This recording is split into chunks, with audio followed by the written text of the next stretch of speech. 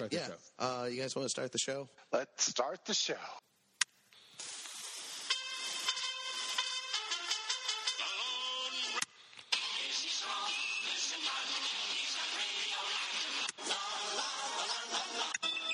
In the great hall of the Justice League.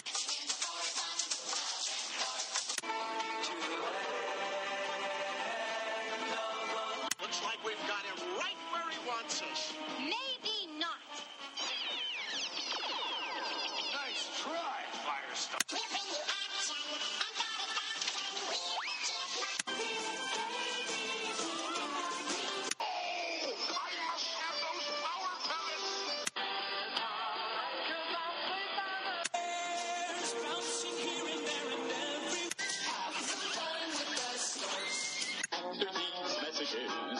We'll be right back. I can't find the sugar. Good morning, everybody. Welcome to Saturday Morning Cereal. Not just any Saturday Morning Cereal. Welcome to the Franken Berry Special 2023. That's right. It's the spooky season, and we're all spooky here. By all, I'm looking at a skeleton crew tonight. It's just me, myself, the most important element. Don't worry, the meat's in the stew. Dan Shea, I'm your host. And at least I do have backing me up this week. Mr. Marquis, won't you speak up? Hello, my monster friends. There he is, Spooky Marquis on target. Right. And of course, our good friends Johnny Heck and Jimmy the Gent. Unable to join us, but they are here in spirit. In spirit. Welcome to the Franken Berry season show. So anyway, we've got perhaps the most perfect Franken Berry subject. So excited this year. Yeah, it is. It is a graphic novel. A graphic novel. We're going to be talking all about a graphic novel. We're going to be discussing a graphic novel, and written by one Mark Russell, who you will hear from later. Yep. Also drawn by one Peter Snejbjerg, who you will also hear later. Jimmy and I had a great conversation with him, and you're not getting out of it, so stay tuned for that. But first, let me tell you a little bit about what it is and why this just seems like a Halloween miracle fell in our laps. Yes. This is Cerealites. You know us. We're all about, those themes of Saturday morning cereal, which we grew up with. And if you look around, you'll notice they've grown up with us. Boom, tagline achieved. Mm-hmm. Trademarked. And what we've got here is a graphic novel called, get this, I'm not making this up, Cereal. It's called Cereal. It's called Cereal. Amazing. It is not about cereal per se. There's cereal in it. It's more about monsters. Cereal monsters, you ask? Oh, well, yes and no. Franken Berry season show. There is, though there is no Franken Berry, there is a Franken Shea. There is a Markeeeekaghost. A Markeeeekaghost. There's a Berry. There is a Leprechaun King. There's a Leprechaun King. There is a Honeycomb Realm. No, there's a Honeycomb Fortress. Honeycomb Fortress. This thing is packed with allusions. To your Saturday mornings, literally to Saturday morning. All Saturday morning. American, at least, I should qualify. There's a Antonio tiger. Yes, Count Antonio, I think his name is. I don't even want to get pulled too deep into the rabbit hole of. I want to say some of these cameos. You're going to have to go get the book, which, by the way, is available now. It's available now. Wherever you can get it digitally, perhaps physically. I can't tell you exactly. And actually, I just got word from the publisher. We're actually going to be giving a couple of copies away. No, it is a Halloween miracle. It's a Franken Berry season miracle. It's amazing. This is the artwork is fantastic. This is the worst medium probably to be talking about graphic novels. But I mean, let me just say that the art, the illustrations, the panels, the action. It's a wonderful, fantastic graphic novel. It's like give me my wildest dream. And this is it. It's crazy how much. But is it about a bunch of cereal monster mascots going around? talking to kids about the dangers of drugs or something. No, it isn't. No. This takes itself perfectly seriously enough. It is a medieval Still hilarious. fantasy. Yes, it's like a sword and sorcerer style, pulpy. When I was growing up, I didn't read a lot of comic books, but I read the hell out of some Conan the Barbarian in the 80s. Very Conan. Loved that series. And it's all about, medieval times. There's swords, sorcery, if you will, to keep going back to it. Robert E. Howard up the yin yang. If you are familiar with The Watchmen, it's a lot like the Black Freighter comic within a comic. Okay. It is dripping with tragedy and violence and betrayal And purpose. and twists and turns. And it is all about, and I love when properties do this. It's about characters you already know, and it shows them in a totally different light. Yeah. I remember 20 years ago reading the at the time was just a novel called Wicked about the Wicked Witch from Wizard of Oz. I've seen the musical. And I was going to say, I was like, oh, this can become a thing. And it immediately just became a musical. And it's a fantastic musical. Like it's, Tony winning. Yeah, fair enough. Obviously. But then it stalled the genre of reinventing beloved characters correctly until we finally get Serial out now, wherever you can buy comic books. Or win it by listening to this episode. Yeah. But nothing exemplifies the idea of these themes growing up with us than making a very adult version. It's and I feel like this I'll call it a gimmick, but I love it. This gimmick it's having its moment. You got your Five Nights at Freddy's, but the haunted Chuck E. Cheese dolls. Chuck E. Cheese came the animatronics. From a video game, in fact, where it's they use the beloved things of your youth to scare you. Yeah, this is, I think, more thoughtful. I think there's more artistry behind it. There's certainly some great storytelling. I think it also captures that kind of rare magic that we just don't have now, where you don't get to sit at a breakfast table and look at the back of a box anymore. Look at the art on the box of cereal, because now you're looking at your phone. Well, now I you're so always dialed set in. aside at least a quick perusal of any cereal box, but maybe that was because that's how I was raised. Yeah, that's how we were raised. But little did we know of the motifs, the archetypes that they were projecting with these serial characters. Yeah, and pretty much all of them have its archetype and its motif. They were unexplored deeply. Yeah, and I think that this graphic novel actually has the opportunity to do that. And what I loved about it is that, yes, there's a lot of inside jokes. I chuckled a lot reading. Oh, yeah. There's some amazing, hilarious throwaway things in there. It's hilarious. But it's not just the monster mascots get cameos, by the way. Yeah. You have to really comb through to see everybody who makes an appearance. And it's all twisted, into this, like I said, like a medieval tale of torture and madness and tragedy, and and it explores the idea of what it is to be a monster, touchingly, but also hilariously. Yeah, pulls it off. Well, and just as a little sample, the gravedigger is a frog. Yes. And what does he do? Well, whenever they have a body, they tell them how many to dig them. It's hilarious. I mean, that is so good. And I'm just, and of course, you guys, it's about honey smacks and, blah, blah, blah. But anyway, I loved it. Every single page turn, you just can't wait to hear where the story goes. You're totally enthralled by the panels themselves and of the artwork. It's fantastic, you guys. And it was such a pleasure to read. As soon as I heard about this project, I reached out to the publishers and I was like, hey, we got to have these guys on. We do this yearly. We do our Franken Berry season show every year. It's our serialized version of a Halloween special. It's the only time that we ever really talk about horror movies, horror tropes, and cereal.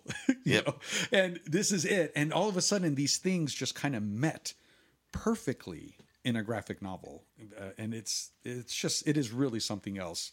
So, man, I mean, should we bring this interview? You guys want to hear? Yeah. Let's cut right to it. Here is myself, Jimmy the Gent, having a conversation all about the graphic novel Serial with its creators, writer Mark Russell and artist Peter Snejbjerg. Hey, magic interview machine, take us to the haunted interview. Meanwhile, Have you guys ever? I don't imagine you've probably been in the same room, but have you actually worked? No, I'm not sure we have. I don't. Not. Then it would have to be in the old days sometime. I a long don't time go ago. back to the old days. Not that old. Well, I'm that old. I just haven't been in. I started in comics in 2015. So. Oh, okay. No, then we absolutely not have. Then we haven't met. No, absolutely not. Not physically. Well, and yet you have birthed this together. Yeah, real technology. brief introduction here. My name's Jimmy. This is my co-host Dan, or I'm his co-host, and nice to meet you guys. Thanks for taking the time today, Peter. I know this is a little later for you, so thanks so much. And go ahead, Dan. I know you wanted to start. Well, first of all, thank you. Welcome, gentlemen. Great having you. I got to read the book myself yesterday. I absolutely loved it, but I'm a real sucker for almost everything that's in here. I love reimagined, established characters.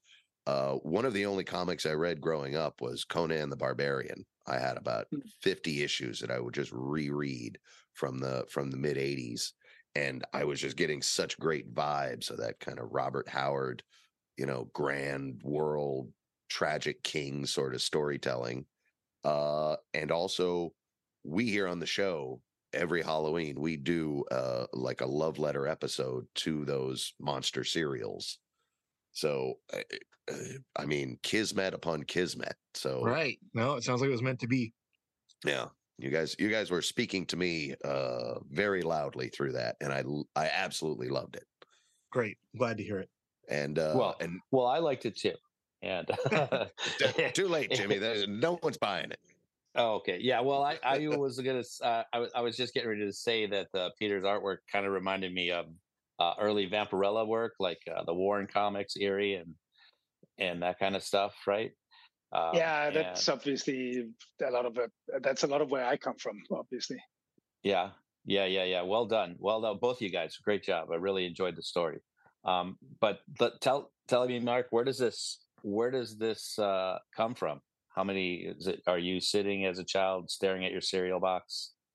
Yeah, well, wondering probably. I don't know that I was thinking, well, this is going to be a comic book someday, but it actually, weirdly, I was writing these before I even had a career in comics. Like I was just posting what I thought were sort of funny little stories or anecdotes about Count Chocula on Facebook, and or about him and Franken Berry and Blueberry, as if they lived in some sort of Game of Thrones was very popular at the time. So I thought, well, it wouldn't be funny if to write like an episode of Game of Thrones, but it was starring the characters of the cereal boxes. And so I was writing that on Facebook. And ironically, that's what got me noticed by DC Comics. That's what got me noticed by Marie Javins, who tagged me to write a series called Prez, which was the first comic book I ever wrote for DC or for anyone. So in a lot of ways, these serial fiction stories are how I got into comic books. So it's only fitting that now we've gone full circle and they are being turned into a comic book. Was it any kind of a legal battle to use these characters? I mean, I know you don't use their names, but it kind of would fall apart if you were using their real names. I think I love the back. Yeah. I mean, obviously we had to be a little cute with the intellectual property. We had to change the names and the likenesses, but I think we haven't really had any problems. One, because I think it's pretty clearly parody, and two, also I think they probably just figure AHOY's not worth suing. Nothing against AHOY.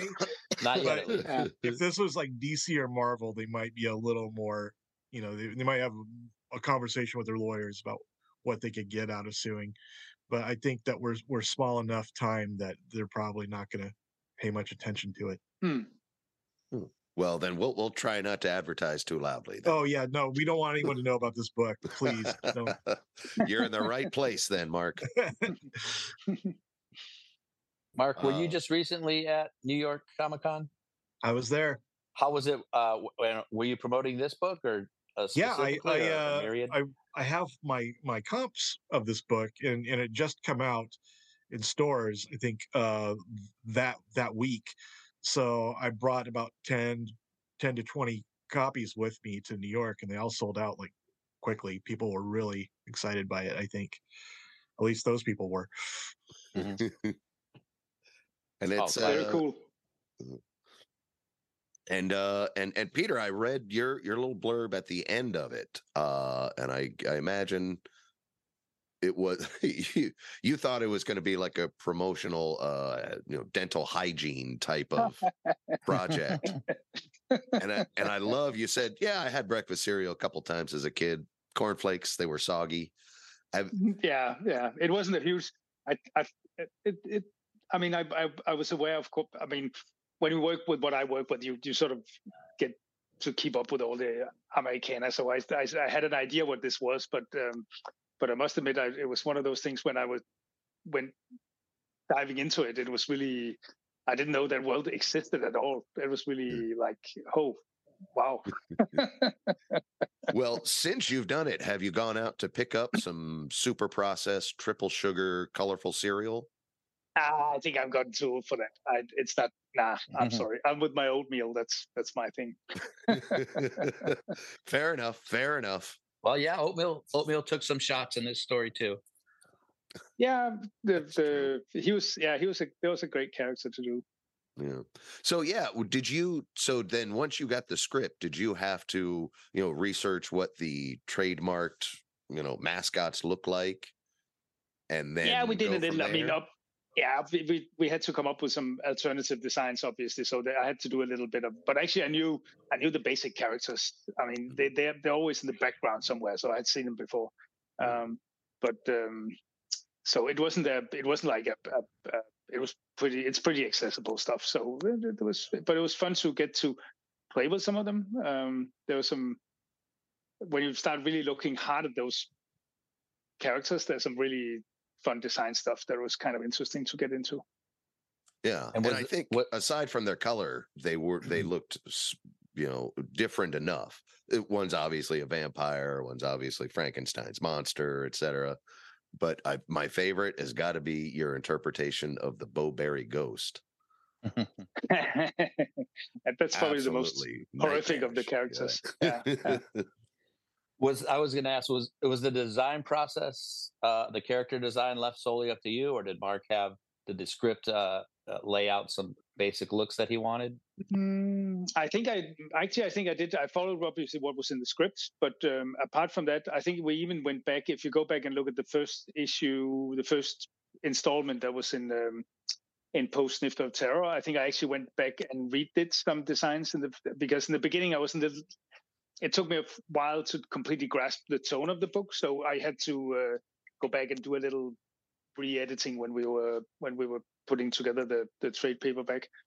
But I think I think it was a pretty smooth process. I just went with what was in the script and what I could find in terms of the actual things that we were parodying, and then just went from there. And then I put on top of that, of course, the classical, the source of inspiration was like the Gene Colan horror stories from the 70s. Is one of the things that was really that I thought it feels weird comparing yourself to or mentioning yourself in the same sentence as Gene Colan. So because I just feel that I'm just throwing myself into the spotlight to show how much less of an artist I am than him. But he was an inspiration. It certainly shows. Yeah, it really shows through in the work, in this specific work. Yeah. How did you kids get together? You're literally half a world away from each other. How did you combine and meet up?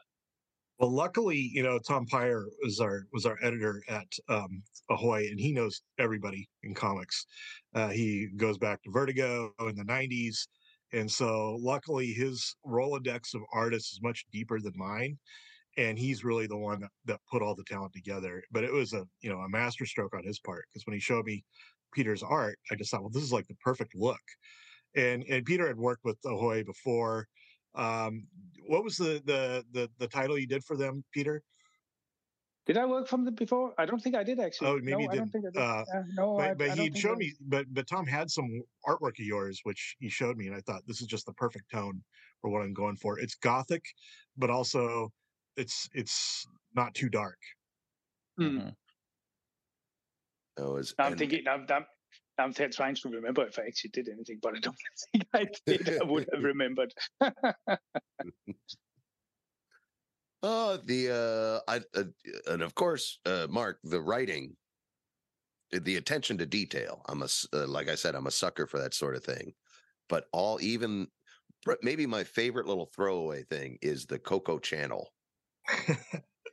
It's like, wow, that's not even related to cereal or monsters, I have but a it hard just time grabs passing me.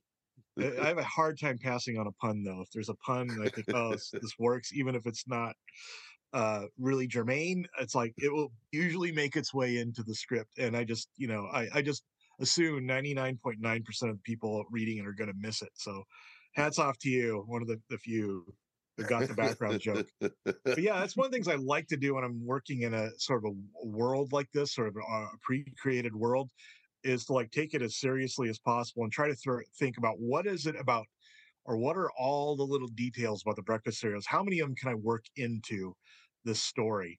Like little like catchphrases, like little things like all part of a balanced breakfast, or 13 minerals and vitamins.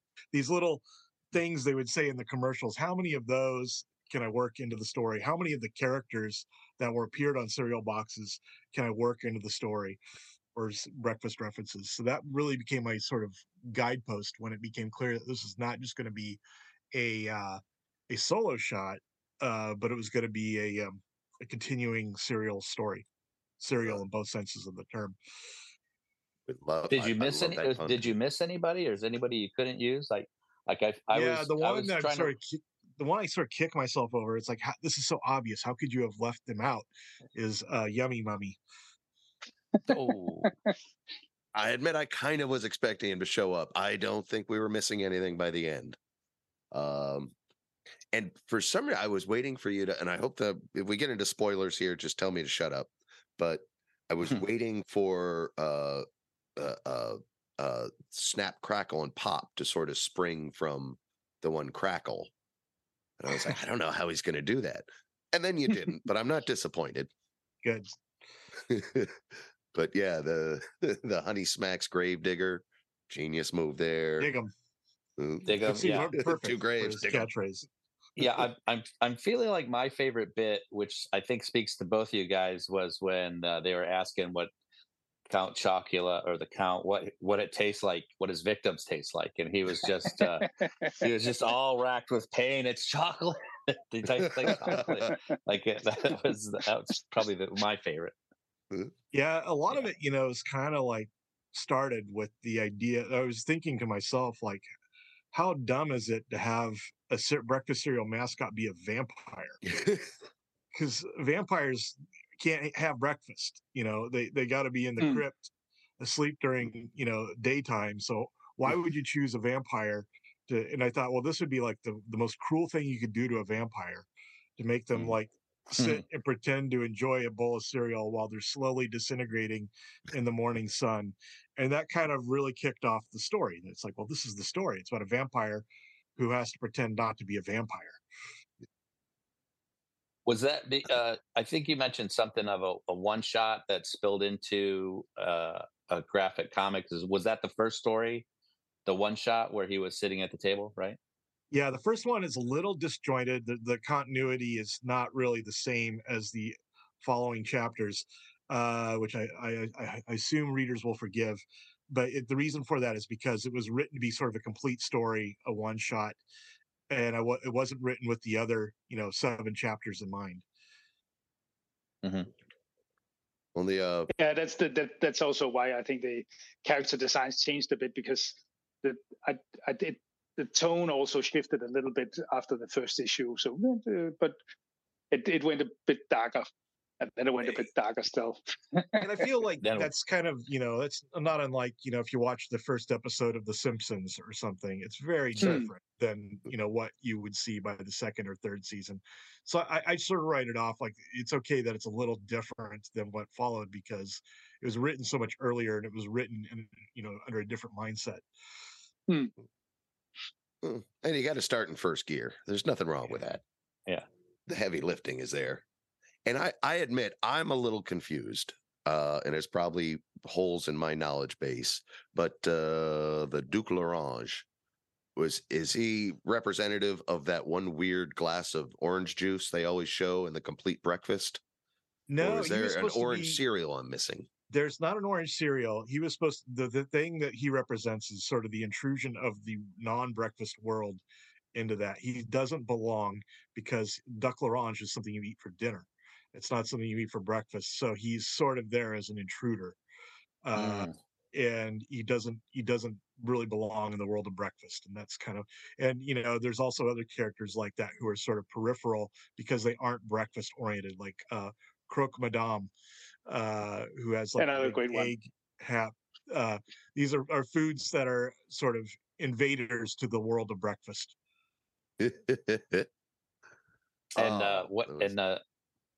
And of course brunches for what was it? Whores, wastrels, whores and wastrels. That's right. that's so good, man. That's so good. And, when we read that when I read the preview copy, I can't imagine you've ever heard an episode of our podcast, but breakfast cereal is our stock in trade, and every conversation eventually comes back to that. And we do once a year. We have the cereal monsters. We do parodies of different movies. We do we have those characters are like say in Godfather or True Romance or just myriads. Every year we do that. So to read this book, it was like he was saying, it's Kismet or whatever. So like mine, so well done, guys. Really enjoyed it so much. Great. Thank you. And miles beyond anything we've ever pulled off. Right. I was just telling Dan while we were warming up, man, this is, I'm just a little bit angry that we didn't think of some of this stuff. Like it's so good. It's so good. It's so rich. Like the chocolatey blood. Yes. Thank you. That's all part of this balanced breakfast. Right. Mm-hmm. Yeah, and I guess we got to ask if there's going to be follow-ups, or if you're taking this kind of idea, you're going to take some other mascots from childhood and grow them up for us, because we talk about the themes of our childhood growing up and getting dark all the time on the show. I hadn't thought of it, but if there was like a chance for a an anniversary edition or something like that, that would be probably the perfect opportunity to bring a Yummy Mummy into the fold. Yeah. Yeah. But you remembered Fruit Brute, and a lot of people don't. So you still get credit for that one. I barely remembered Fruit Brute from my childhood. I think he kind of was a little before my time, but he seemed like he had to be in the book. Maybe if we go further, Yummy Mummy is sort of like the Crypt Keeper and introduces the anthology stories as you go on monthly. Maybe General Post comes back as Yummy Mummy. Yeah, that's what I was looking for, was somebody to come back. Yes. Yeah. I like that. And again, to talk the legalities of it, Post, General Mills, they're not Disney or anything, but they are really big companies. Yeah, did you ever reach out? No, I'd never know how these corporate entities are going to react to something like this. Usually, thankfully, they just sort of ignore it because it's not what they do, and it's not worth their time. But yeah, I think it's always better to just sort of do what you're going to do anyway, and then not worry about the fallout when it comes, but don't talk yourself out of something. Don't talk yourself out of a good idea. Sure. Ask forgiveness. I mean, these days, at the very least, it could exist on the internet in some form, right? I think if they, if they were smart, they would try to co-opt this. They would offer us like some sort of licensing agreement to turn this into an animated series. If they were smart, right? Yeah, I would like that. They're too stuffed with sugar. They don't know what they're doing. Go ahead, Post. Come after me. Well, they own this really valuable IP, but I don't think they're really doing anything with it. Yeah, and like I said, we tend to go and common use rated ourselves quite a bit, not to the effect that you guys were able to pull off, or to the effect or success that you guys have. Well, thank you. Yeah, I had a long time to write these because there was a long gap between the first one and the second, so it helped to like have some time to sort of ruminate on what a story could be involving these characters. Right. And I don't, and like I said, I don't want to get into spoiler territory just because there are some twists and turns. So I'm going to save those questions. But honestly, all the rest of my notes was just a bunch of, oh my God, look at that gag. Oh, look at this. Right. Well, I think I even wrote, "'tis not small." One of my favorite little bits in there. And I remember jokes about that commercial more than I remember the commercial itself. So that's how you know it's really made it into pop culture. Yeah. Well, yeah, while you were, I was going to say, like, I think a lot of it was that these, even if you don't eat the breakfast cereals, even if you aren't familiar with the everyone kind of knows these characters, which is kind of what the story is about. These characters having a life that goes beyond any actual material based on them, because there's almost nothing really based on these characters other than these really short cartoon serial ads. So it's kind of, to me, it just seemed like an interesting challenge to create these sort of backstories for them. And it's kind of fun because they are just a tablet that you can do that with. You don't have to ignore what's already established. There's so little established that you can fairly blank slate. Yeah. Well, now that sorry. No, go ahead. I was just going to say now that Mattel is, even Mattel are making their cinematic universe. Maybe Mark is going to get the call tomorrow when they see this. Yeah, we'll have the General Mills cinematic universe. Yeah. That's how we'll know we're living in a simulation. It's like right. Well, I did buy some a Boo Berry action figure at San Diego Comic-Con this past year. Is he like ripped? Does he look like Chris Helmsworth, like Boo Berry? No, he looked like he was straight off the cereal box. Yeah. But definitely some of your guys' ideas would sell some plastic. Yeah, I think ripped Boo Berry is probably our big toy idea at the moment. Yeah, for Chris Hemsworth. Was there? I was going to ask Peter. Was there any point where you sent some of your sketches or anything where you're looking at? I don't think they're called dailies or whatever. But did Mark ever say, "Hey, pull back here a little bit," or maybe go push you a little farther in any of the designs or? No, I think there was in the beginning, there were a couple of things about the design, small things. And I also, I think I miscolored one of the characters in one issue. Yeah, that was like the big thing I remember. I mean, I thought Peter's designs are great, but the one thing I sort of put my foot down on was that initially Franken Berry was colored blue. And I was like, have you never seen Franken Berry? He's pink. He's got to be pink. I think it must have been it was probably I don't know. But it was just fun because it was like he was complaining about the colorist, and I was like, "But I am the colorist." Yeah, I know the guy. I'll talk to him. Yeah, that guy's always falling down on the job. I'll have a word. Well, the finished product was great because you could always tell who the narrator was by that color palette in the background. Yeah, it really helps that they're all sort of color coded. Mm-hmm. Yeah. And let's see. I had a kind of running list in my head, like who is here and who is not. And you guys were thinking of far more mascots than I could remember, like the Honey Smacks Bee. Like there was a couple others that just had sort of the one-off in the background shots. Yeah, there are a lot of background characters, like the Raisin Bran son shows up at one point, like overhead. Yeah, I was telling that was a good throw off, just like a one-off joke, right? Like he was just trying to get the vampire. Mhm. And the Cookie Wizard, beautiful Yeah, Merlin Jarvis. choice. Yeah. The Appella Jacks. Oh yeah, that was good. That was a good touch. Phil Jackson. I think that was Peter's idea. Yeah, I think I think I did that when I was doing the lettering. I was like, what? Why? That's so obvious.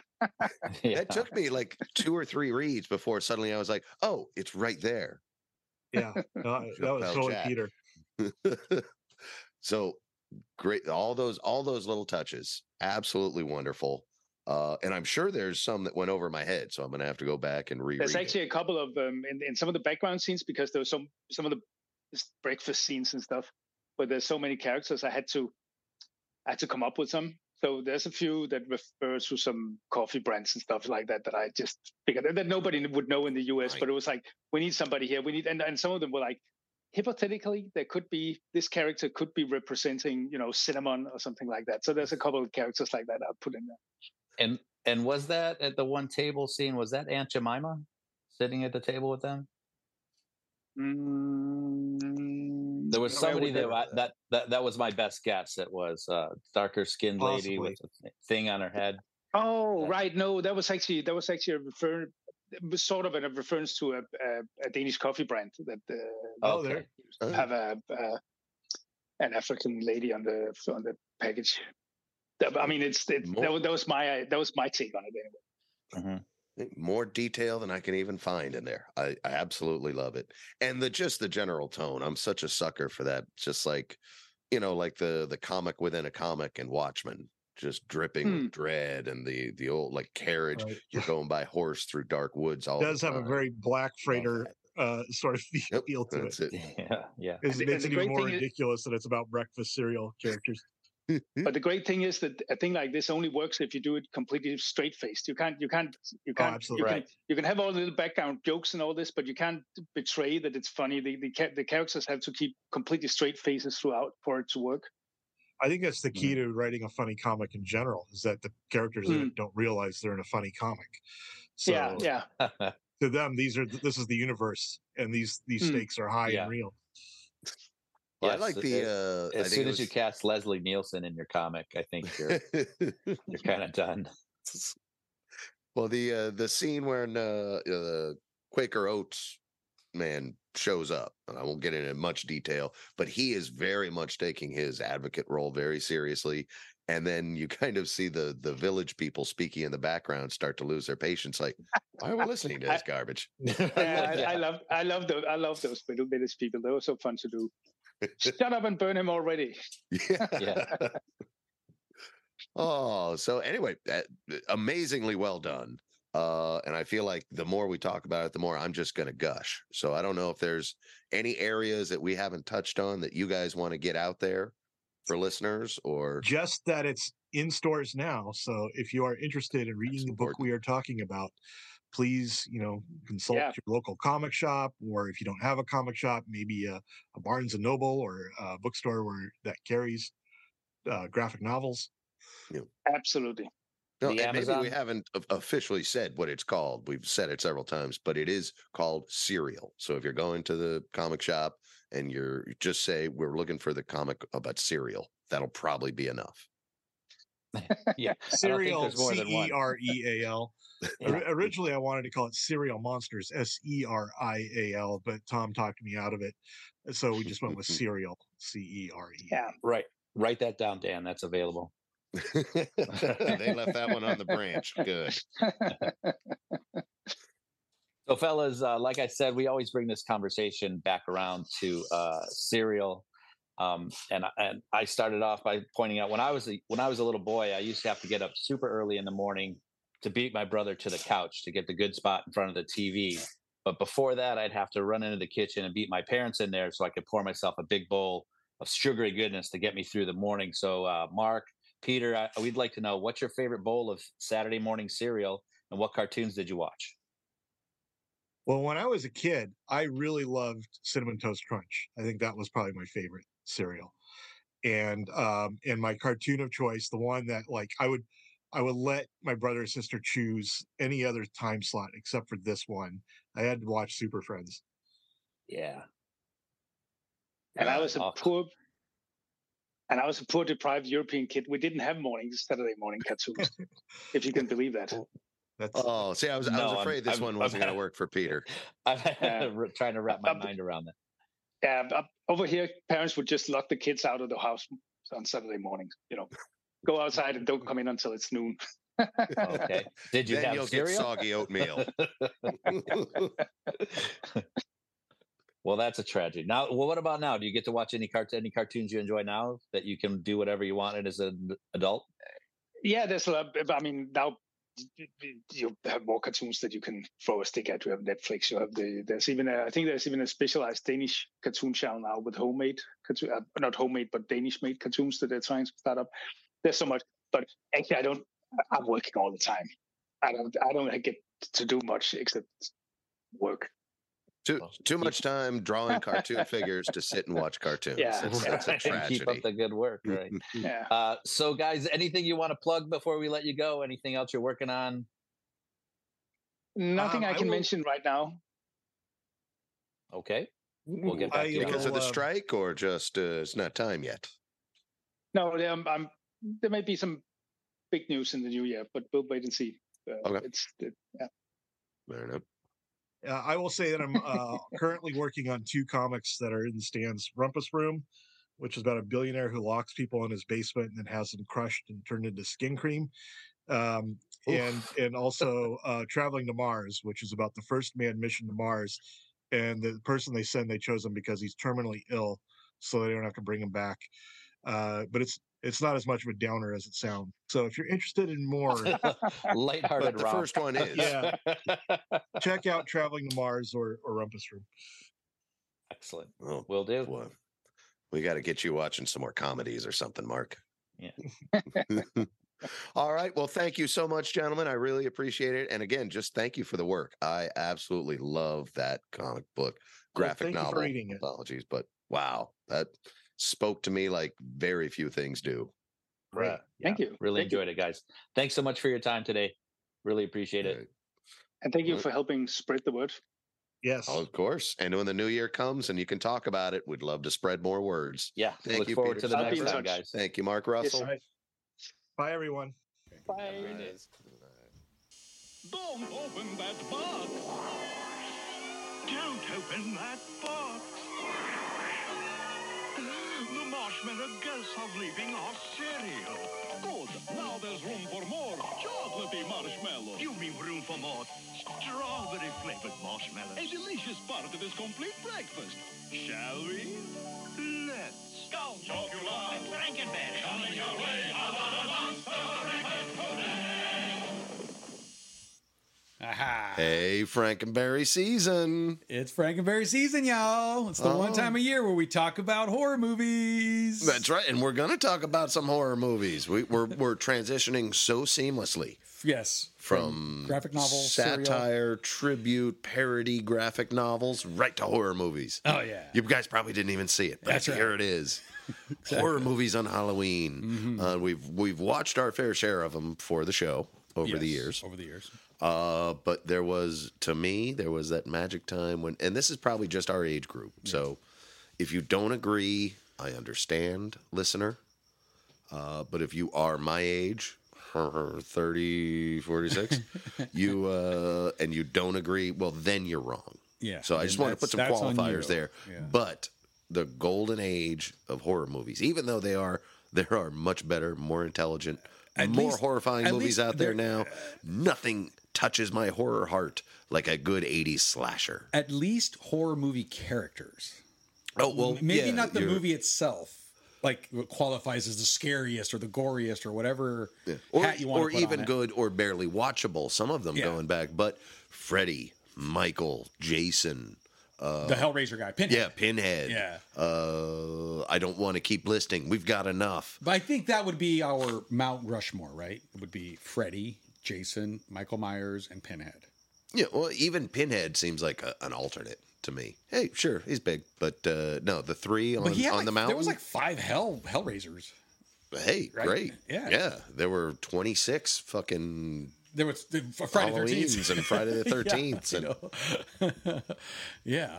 Yeah. I don't. Did they get to Nightmare on Elm Street 4? I believe. No, there's like 9 or 10, plus all the reboots now. But I mean, if I wasn't including the those, original Robert Englund, I mean, I think it was like, I know like the original Jason. I know they changed actors who wore the hockey mask or whatever. Yeah. But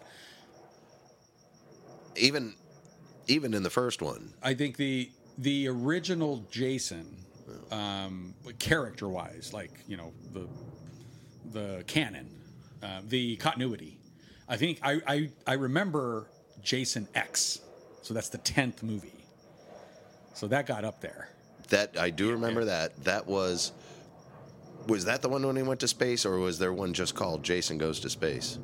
That one might have been the space one. There's a spooky jet overhead. Space jet. Jason in Space Jet. Okay, it's almost done. But the Jason Goes to Space, and I think everyone laughed at that. Yeah, and it was, but also like it's also kind of smart. It's like Jason in a submarine, right? Like, you know, put Jason in a small, you know, room where you can't get out of. It's actually not a bad idea. Yeah. Well, Jason in Space is actually in the infinite, though. I think it was like Friday the 13th, like 2000 or something. It was like a futuristic thing. I'm trying to remember. Sorry, Could have been. And Jason X or that was like the New York one. I am trying to remember. Okay, because so there you go. All right, starts the whole series starts on a small Camp Crystal Lake, a small summer camp in the middle of nowhere. And it's actually not Jason in the first one. Remember, it's That's his right. mother. It's his mother. Spoiler alert for anybody who hasn't bothered in the last 41 years to watch that movie. There's not even a hockey mask until the third movie. Until the third one? Yeah, because Jason shows up at the end of the first movie. He kind of jumps out of the lake, so he's like alive. Okay, and then Jason is the killer in the second movie, but he's just wearing like a pillow case over his head with the holes knocked out. Like with I don't remember that, but I mean that's scary enough. Yeah. So the actual is that not Texas Chainsaw Massacre that has the bag? No, that's Leatherface. He's got a mask made of people's skin. Duh. Yeah. No. This guy. No, he's like Leatherface. I would, by the way, I would put as an alternate above Pinhead even. Sure. Yeah, I guess. Sure. Out of respect. Okay. I mean, you don't just start throwing on presidents from the 20th century. Yeah, but he's more Mount of a Rushmore. character from the 70s. But he's progenitor. Yeah. Anyway, yes. Sorry. But yeah, so Jason, the iconic hockey mask doesn't even show up until the third movie. And the original, I think, came out in 80, right? So the second one, I don't know, 82, 83. The third one, 83, 84, around then. But the hockey mask, like, so my favorite horror character when I was a kid was Jason. So I watched all of those when I was a kid. Even though if you guys have been listening to this show a while, you guys know I don't like horror movies. But when I was a kid, I did like Friday the 13th. And I watched all the Nightmare on Elm Streets too. Yeah. Just pop quiz, asshole. How did Freddy Krueger end up in the predicament he was in? What was his backstory? Oh, he was a child murderer, and the victim's parents, who lived on Elm Street, they all found him and burned him alive in his house, and he burned to death, which is why he's all burnt up. But he was so evil that he could live on in the nightmare realm. Oh, and if you want to even go further back, which I think was I didn't even want to go that far back, but I love it. Keep going. In like the third or fourth movie, it was determined that his mother was a nurse, like in a psychiatric ward, like in an Arkham Asylum type, where you put like criminals or murderers in. Yeah, and she ended up getting locked in the prison in this place, and then she was raped by all of these inmates. And so Freddy Krueger, as the mythos goes, is the bastard child of 1,000 murderers. Even though it could only be one egg. I mean, come on, technically, but you gotta just let's just say he's the bastard son of 1,000 murderers or whatever. All right. Yeah. So he's distasteful so evil. as this is. I could also see multiple sperm. Yes. It does happen, fraternal twin style. Mm-hmm. And then, let's say, even gets up to triplets ruined, but Freddy absorbs the other two. Yeah, so I would say at most, in a crazy world, the bastard child of 3 murderer fathers. Yeah. But yeah, that is the backstory of Freddy. Jason, on the other hand, his backstory is that he was a kid that was at the summer camp at Camp Crystal Lake. Yep.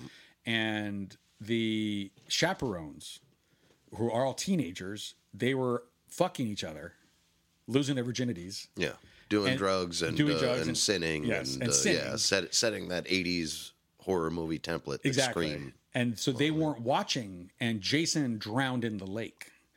And that's why the mom is the murderer in the first movie, because she's out for vengeance for her son. She's out for vengeance.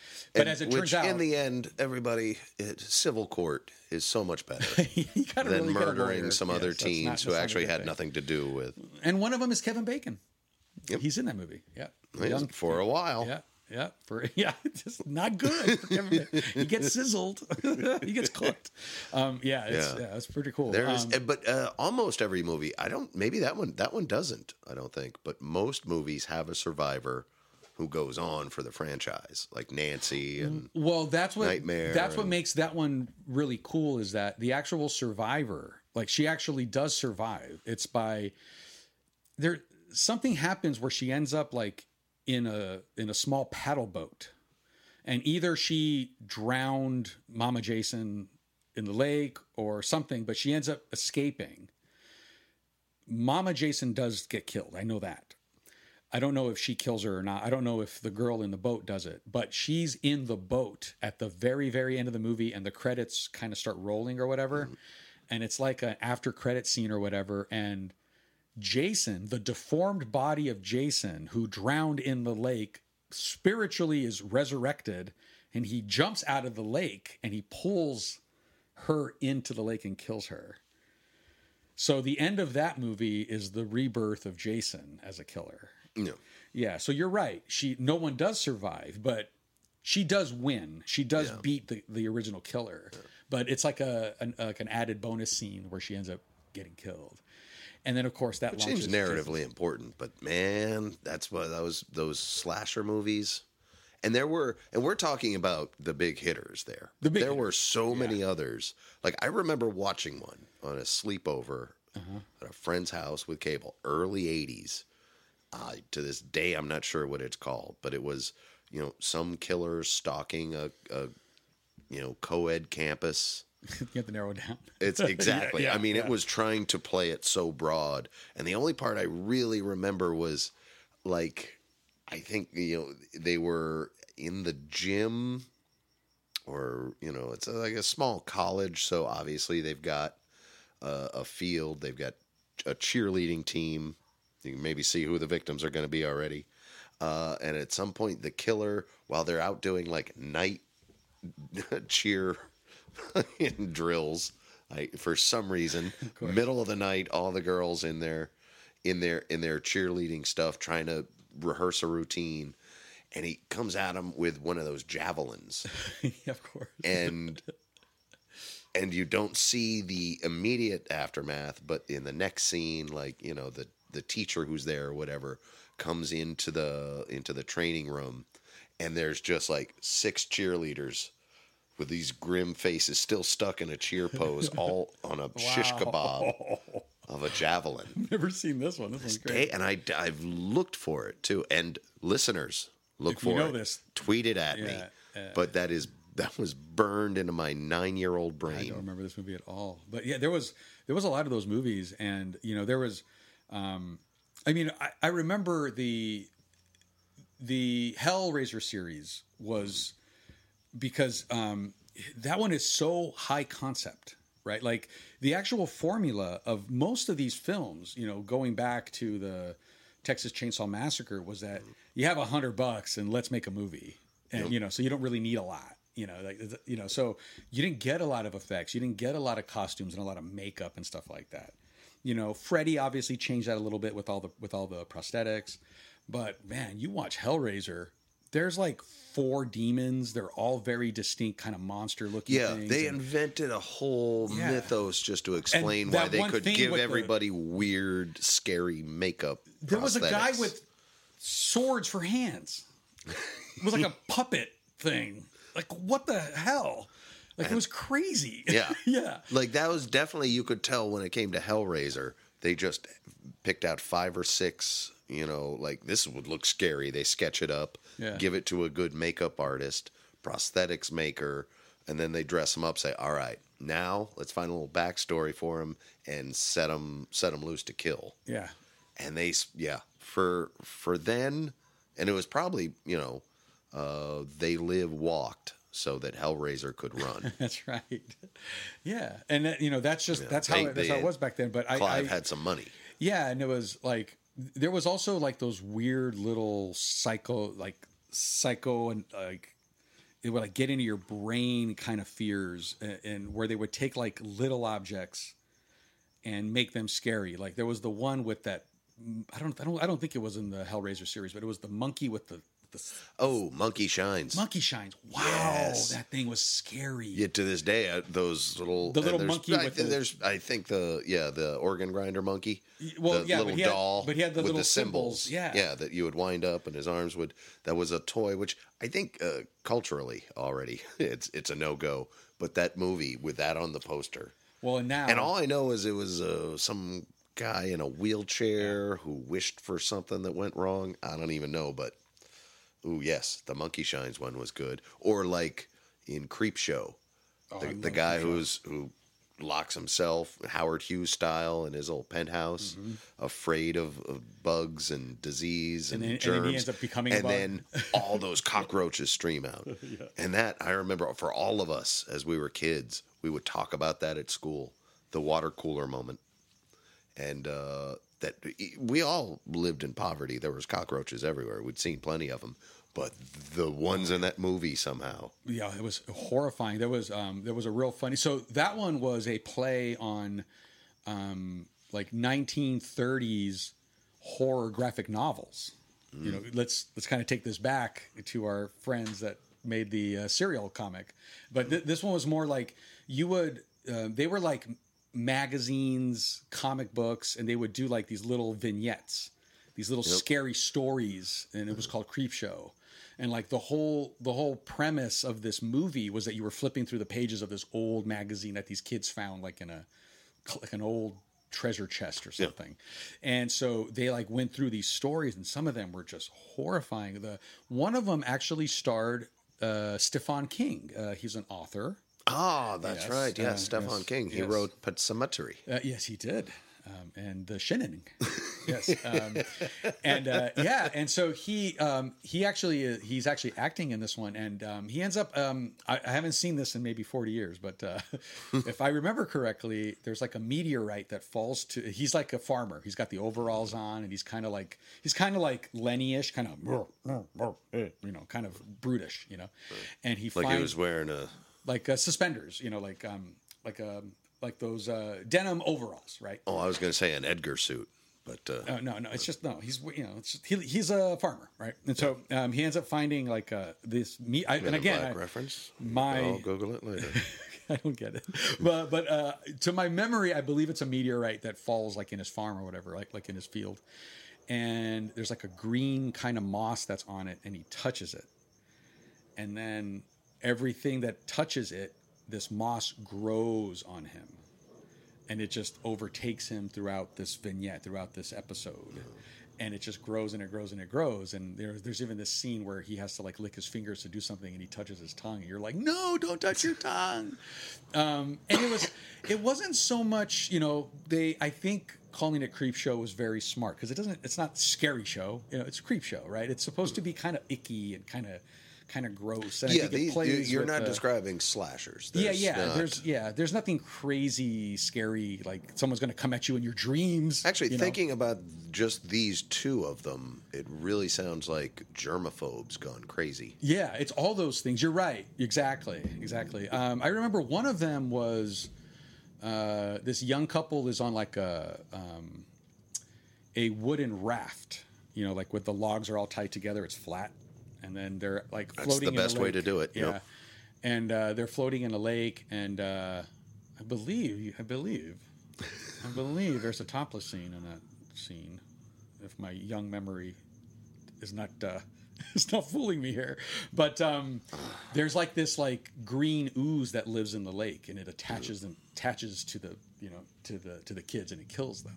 So this is like, also in Creepshow? I'm pretty sure it was Creepshow. It was. Yes, this is just a germaphobe manifesto. I think you're right. It's about like the furry, mossy stuff you see. It's about the cockroaches. Anything you touch is gonna be tainted. You have to spin around 4 times and say your name twice, or you're. Yeah, it's the Creepshow. I think you're absolutely right. And again, that was a play off of the old. Horror magazines. It's the old creepy anthology thing, like the Twilight Zone, and of course Tales from the Crypt, based on that. Outer Limits, etc. Amazing Stories. I think you said that. Did you say that? I don't remember. I did. Well, now we're getting less horror, right? But those are anthologies. I stand by the fact that we just mentioned a bunch of anthologies. Let's keep it going. Damn it! You at home, name some anthology series. Well, and then I think a guy that might nudge out that 4th member on the Mount Rushmore. Ooh, okay. I'll let you say this. Chucky. Ooh. Now he came out in '88, bad, though, so he was towards the end. But nonetheless, it's very much '80s slasher. It's the doll too. It's that little object that looks creepy to you. Oh, yep. That if that thing could come alive, would kill you. Yes, and that's incredibly frightening because this was a time when you were very likely to have like a Teddy Ruxpin or a My Buddy in your room anyway. So they were really, you could say that was the last effective use of like 80s scare a kid beyond just that. Yeah. After that, horror movies maybe went a little stale until like Scream in the mid '90s when they started to get meta and recognize their own. It put a mirror up. It showed us what the horror movies were showing us. It was it was like say let's accept these and still scare you.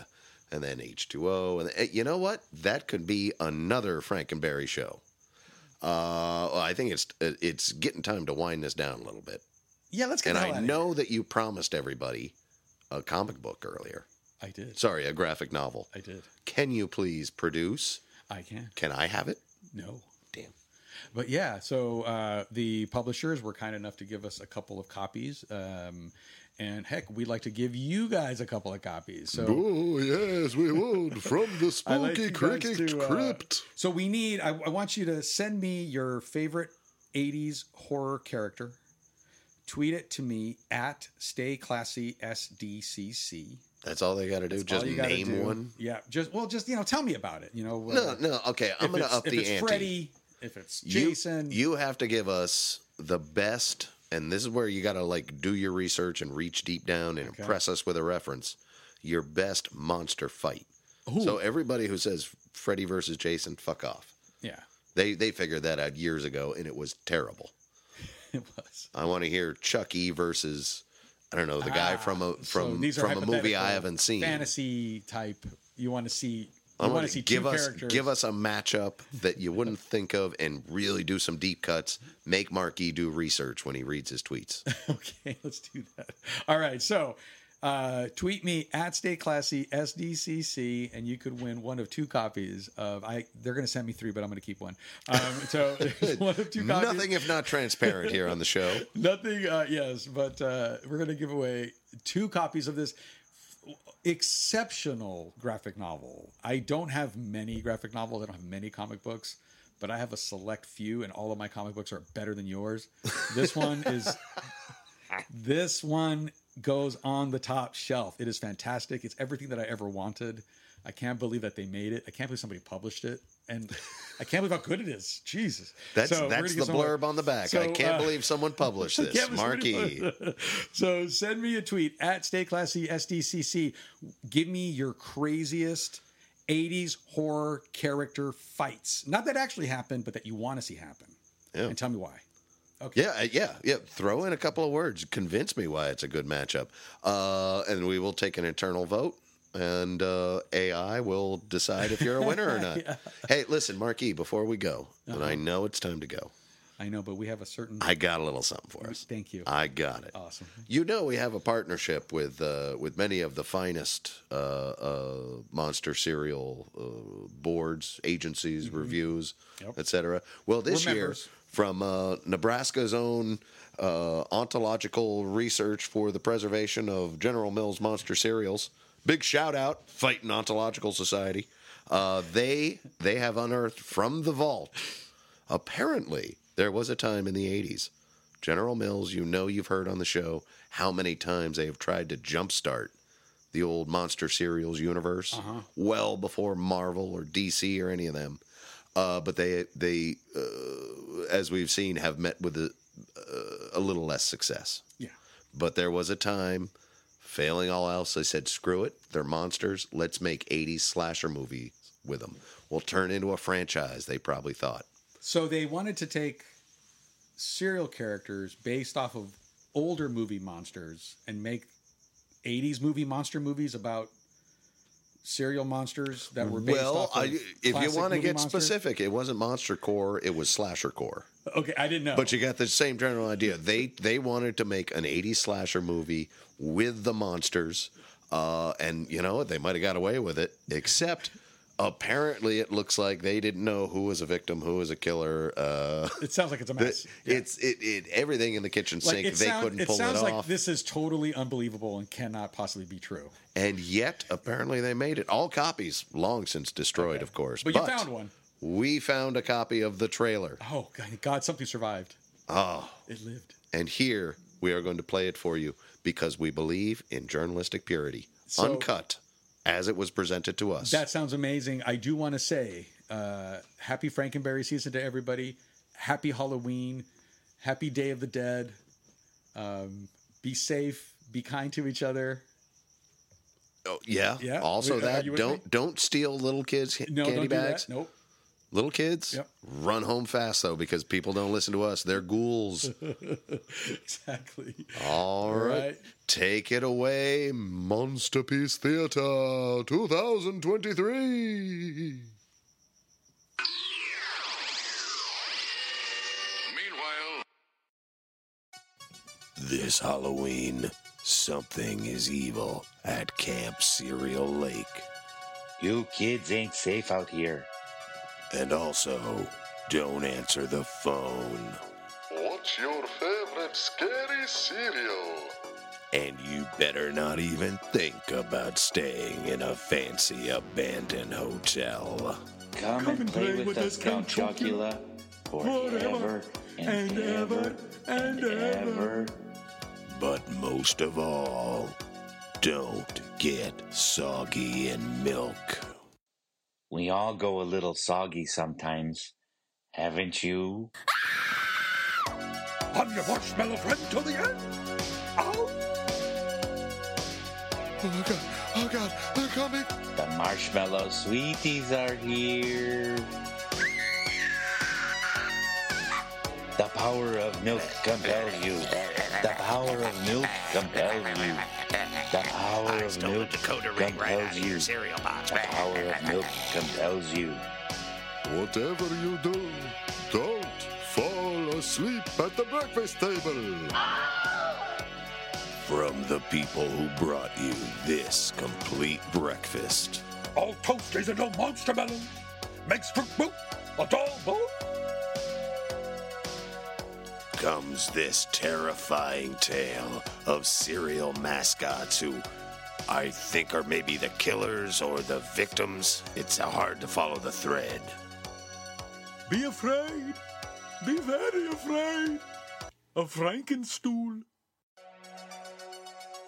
I'd love to stay and chat, but I'm having an old friend for breakfast. Thank you, everybody. Happy Halloween. Happy Franken Berry season. And big thanks to Carl Casey at White Bat Audio for that absolutely spot-on horror synth track. You guys are why we do this. Anyway, it's definitely enough of this now. Happy Franken Berry seasons to all. Now we know. And knowing is half the battle. Oh, this is enough of this. With the Lucky Land Slots, you can get lucky just about anywhere. This is your captain speaking. We've got clear runway and the weather's fine, but we're just going to circle up here a while and get lucky. No, nothing like that. It's just these cash prizes add up quick. So I suggest you sit back, keep your tray table upright, and start getting lucky. Play for free at LuckyLandSlots.com. Are you feeling lucky? No purchase necessary. Void where prohibited by law. 18+ terms and conditions apply. See website for details.